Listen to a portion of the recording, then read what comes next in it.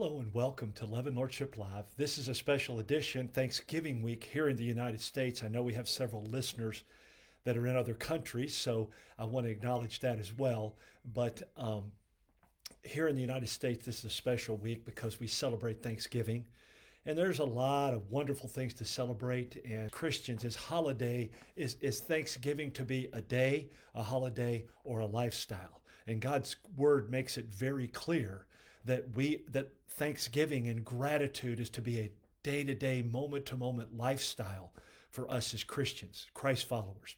So we're going to talk about one of the greatest reasons to give thanks today. Before I get into that, I want to remind you that you can listen to the Authority of Love, our radio broadcast on 99.1 FM WJMM, Central Kentucky Christian Radio, or go to their website, WJMM.com. We air every day, Monday through Friday, 11 o'clock. And then you can find those podcasts at WJMM.com as well. Click the podcast tab and then click on the Love and Lordship link. And you'll find three links on that page, and it will give you the current days and the previous 2 days messages. So you can find it there. You can find all kinds of podcasts at loveandlordship.com. That's our website, loveandlordship.com, or go directly to Podbean, loveandlordship.podbean.com, or videos on loveandlordship.com or at vimeo.com/loveandlordship. Now, we are wrapping up today. What an appropriate time, Thanksgiving week, to wrap up our series that we've done for a couple of months or more now, after we did the 6-month series on the names of God, knowing and loving God, because that's our first and greatest command. And we should not compromise that for anything. Once we are doing that and growing and maturing in that, He is showing us who we are in Christ according to His Word and His Spirit and the things that we experience in life in line with His Word and His Spirit. And so that's why we've spent 2 months plus on our identity in Christ, who we are, so we can know and love who we are in Christ in order to love others, because that's ultimately where it's shown. But if we don't follow God's order, the enemy has a lot of ammunition and territory.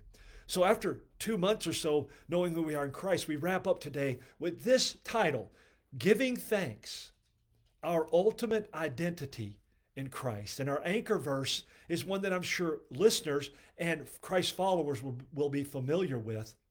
2 Corinthians 5:17 says, "Therefore, if anyone is in Christ, he is a new creation. Old things, the old man, the old person have passed away.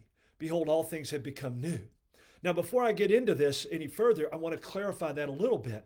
What many churches and pastors and teachers and leaders have allowed people to believe by leaving it at that is failing to say what else Paul and the Holy Spirit has said, and others, Peter and James and John, is that yes, we are a new creation, but just like we were in the first creation, in the physical body, we have choices. And love demands, by God's own design, free will. So even though we are now a new creature, we still have the choices that we can make in sin, in the flesh. But we now have the Holy Spirit in us by the sacrifice and the grace and the indwelling presence of Christ and the Holy Spirit, that we can be that new person, make those different decisions, and choose to be a follower, a disciple of Christ, and a son or daughter of God. So with that said, as we celebrate Thanksgiving here in the U.S. and look forward to Christmas around the world, because of Christ and who we are in Him, we have everything to be thankful for. Stay with me now here as we wrap up this series on our identity in Christ. And I pray you are not only thankful, but are becoming more confident and content in who you are in Christ, loving the new self He has recreated you to be in His kingdom and for His purposes and His glory. Because I am a believer and follower, disciple of Jesus Christ, I am a personal witness to Him in and through my life. That's true of every true believer. Acts 1:8 says, when He said, wait in Jerusalem and the Holy Spirit will come upon you and you will be my witnesses in Jerusalem, Judea, Samaria, to the uttermost parts of the earth. In Christ, I have been given the power.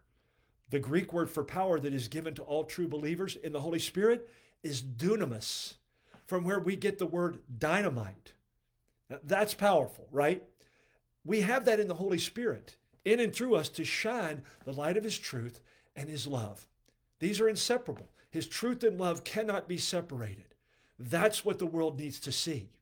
In Christ, I have been given a new life that should reflect in every way that he is not only my Savior, but my Lord, and his truth and love dwells in and comes through me in every motive, thought, decision, action, and relationship. Let me say that again. My life should reflect in Christ now, the Holy Spirit in me, the power, the peace, the presence of the Holy Spirit, that Christ is my Lord, not just my Savior. His truth and love dwells in me and comes through me in every motive, thought, decision, action, and relationship. In this way, I am a testimony of his love and authority for others to see in every situation, in every circumstance, in every relationship that I engage or encounter with.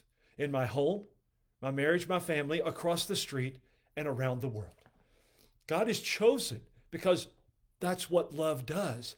It builds loving relationships. So he has chosen to partner with us in that truth and love to show the world who he is. The way we think, choose, act, and relate every moment of every day reveals who's Lord of our life and reflects positively or negatively on what others see of Jesus because they see him in us if we claim that. How awesome is it that God chose us, you and me, to be a testimony of Jesus Christ to a lost and dying world that doesn't know his truth and love and desperately needs them both. Do you realize your identity in him? What is your witness of Jesus Christ? Savior only, and you live the way you like otherwise? That's not possible or feasible according to Scripture. Do others know he is Lord of your life? Does your spouse, your children, your family, does the church family, co-workers, acquaintances, even enemies? Is your life a living witness of his grace, mercy, truth, and love in and through you so others might know him as Savior and Lord? Think about this. Because God values you and me so greatly as his temple, his workmanship, a personal witness of Christ, chosen and appointed to bear his kingdom and spirit fruit, and so much more, he has called and equipped us to be salt and light in this world. Look at Matthew 5:13 and 14. We've alluded to this before, but remember, if we're going to be his witness, his testimony to the world of his truth and love, then he says you do that through being salt and light. And you know what? Sometimes people aren't real pleased with salt and light and what they expose. This is one of the very first in Matthew 5:13 and 14. And by the way, remember, at loveandlordship.com, you can see the videos, listen to the podcast, or read these articles. And in every article, this one is giving thanks, our ultimate identity in Christ. Every scripture text is linked. So you can not only read it and study it and grow in it, but you can test what I'm saying to see if it's in line with God's truth. Matthew 5:13 and 14 about salt and light is one of the very first proclamations that Jesus made in his public ministry and what we have come to know as the Sermon on the Mount. If you doubt it, think of what those who heard him said at the end of that message. They were amazed because he spoke as one who had great authority. That's in Matthew 7:28 and 29. You see, salt sharpens, enlivens, and preserves. Light illuminates, clarifies, and exposes. In some cases, we like salt and light, and in other cases, we don't like it. However, in both cases, God has a great and perfect purpose for us to be both salt and light to a sin-ridden, lost and dying world. Sin must be exposed, truth must be revealed, as we've talked about, and we are his witnesses to graciously make him known in both cases. Don't let your salt lose its saltiness and be good for nothing but the manure pile. That's what he tells us in another scripture, right? It's Luke 14, 34 and 35. Don't let your light, his light in you, be dimmed and extinguished. He has a great purpose for you in his kingdom. Are you salt and light to those around you? Do they see Jesus as the way, the truth, and the life, the only way to the Father? John 14:6. through your life and mine. Now, as we conclude this second series on fulfilling the greatest commands, remember Mark 12, 29 through 31, worship God alone, love him with all you are, love others as you love yourself. And that's what we're working on right now and concluding in this series. As I said earlier, the first series was the names of God. Go back to October 18th on your Facebook if you've been following, or on Love and Lordship's Facebook. And we ran through the latter part of January with nearly 75 or so names to encourage us to know and love him more and with all our being, and to worship him alone. That's the first and greatest command. The second series has been our identity in Christ. And through his word, he has shown us very plainly and graciously that we are fully accepted, totally secure, and of great value and significance to God in Christ and by his Holy Spirit in and through us. As we wrap up all of this, it comes together in this final assurance of our great value to him. And we go back to our anchor verse and then go from there. In 2 Corinthians 5, 17 through 21, look what it says. He has reconciled us to himself. There's no other way we could do that. Our deeds aren't good enough. Never could be. They're filthy rags. Isaiah, and then one of the writers in the New Testament doubles down on that. But because he has reconciled us, we have an intimate, personal relationship with him. Through Christ and the Holy Spirit, he has given us this same ministry of reconciliation to share with others, first with him, and then together in Christ with one another. He became sin who knew no sin, so that we who could not be righteous in any other way became his righteousness. Think about that. God has made us a brand new creation in Christ and has entrusted you, me, all believers, with the gospel of Christ so that you can minister to and help others be reconciled to him just as you are in Christ. You are made righteous in Christ and are recreated to help reconcile others to this same new creation and righteousness in him. How amazing is that?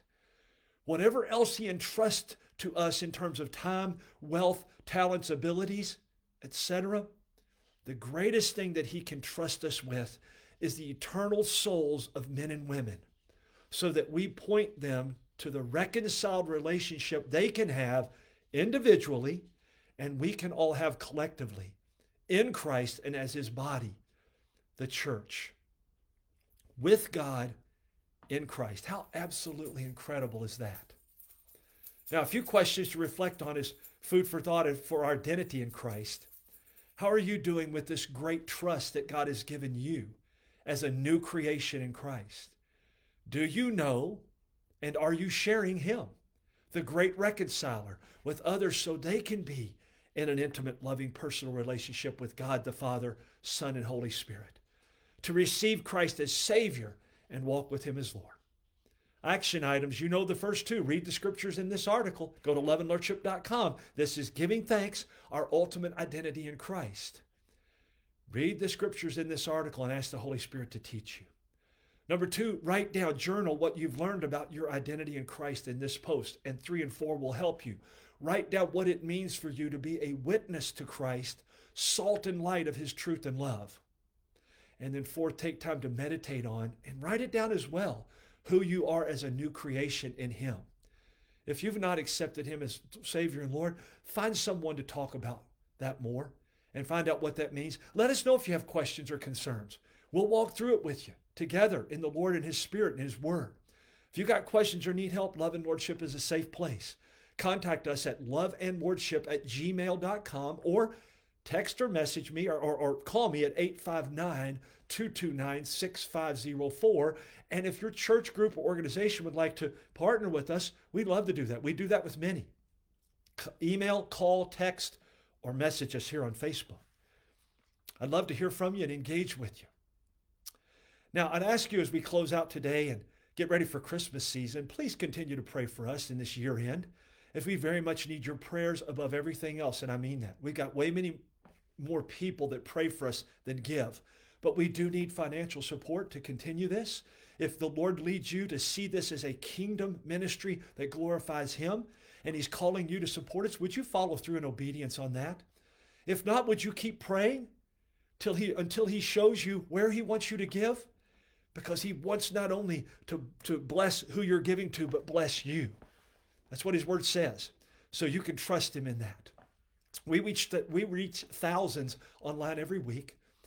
If each one just does something and gives as the Lord leads, he will always provide enough, and he always has. Love and Lordship's vision right there on the banner. Every life and relationship built on the love and Lordship of Jesus Christ, and our mission, making disciples who make disciples in the love and Lordship of Jesus Christ in every home, church, and beyond for his kingdom and glory. Thanks for joining us. Thanks for your prayers. Thanks always to the Lord. Make it a great day, and God bless in Christ.